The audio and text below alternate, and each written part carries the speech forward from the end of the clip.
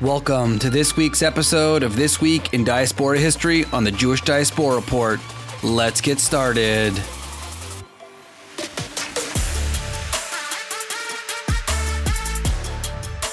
(18th of Nissan, 1796, Fossano, Italy). Purim of the Bomb was celebrated by the Jews of Fossano, south of the Alps, to commemorate their escape from a massacre. The Jews of Fossano, Italy, a town that was being besieged by Napoleon's army, were saved from being massacred inside their synagogue by their fellow townspeople. Jewish celebrations of the Passover had been seen by anxious Gentile neighbors as a sign that the Jews were in league with Napoleon.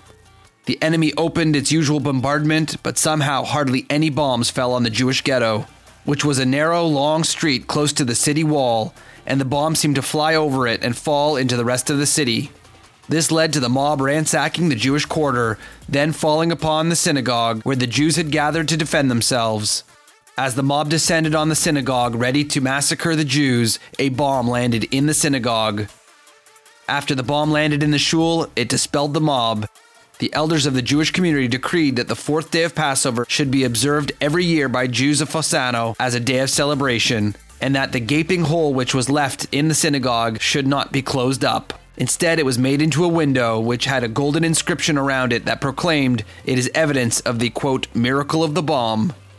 Miracle stories like this are celebrated as special Purims by Jewish communities around the world. 19th of Nissan, 1949, Jerusalem, Israel.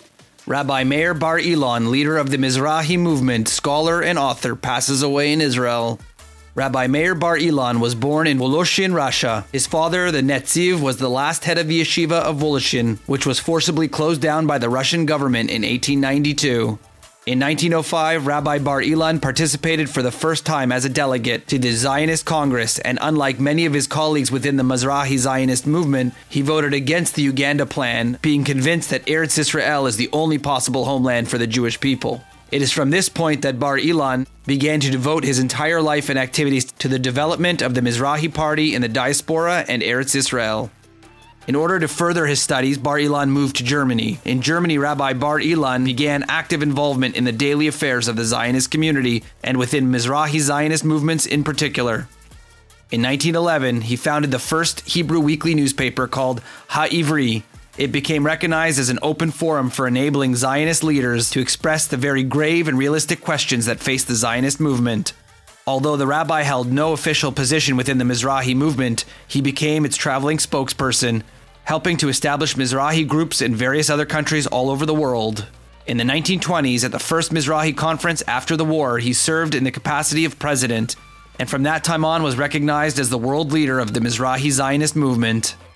In 1926, he came on Aliyah, one of the first Zionist spokespeople to realize the dream of living in Eretz Israel.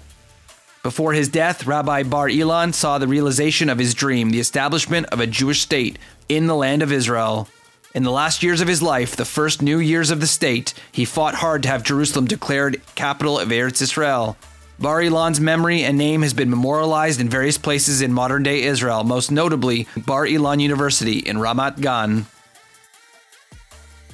20th of Nissan, 1038, Babylon. Rav Hai Gaon, the last of the heads of the rabbinic academies of Pumpidia, passes away in Babylon during the era of the Abbasid Caliphate. At the age of 48, Rav Hai was appointed as the head of the highest court, second highest office in the land, under his father. Rav Hai eventually succeeded his illustrious father as Gaon of Pumpidia, an ancient city located near the modern-day city of Fallujah, Iraq.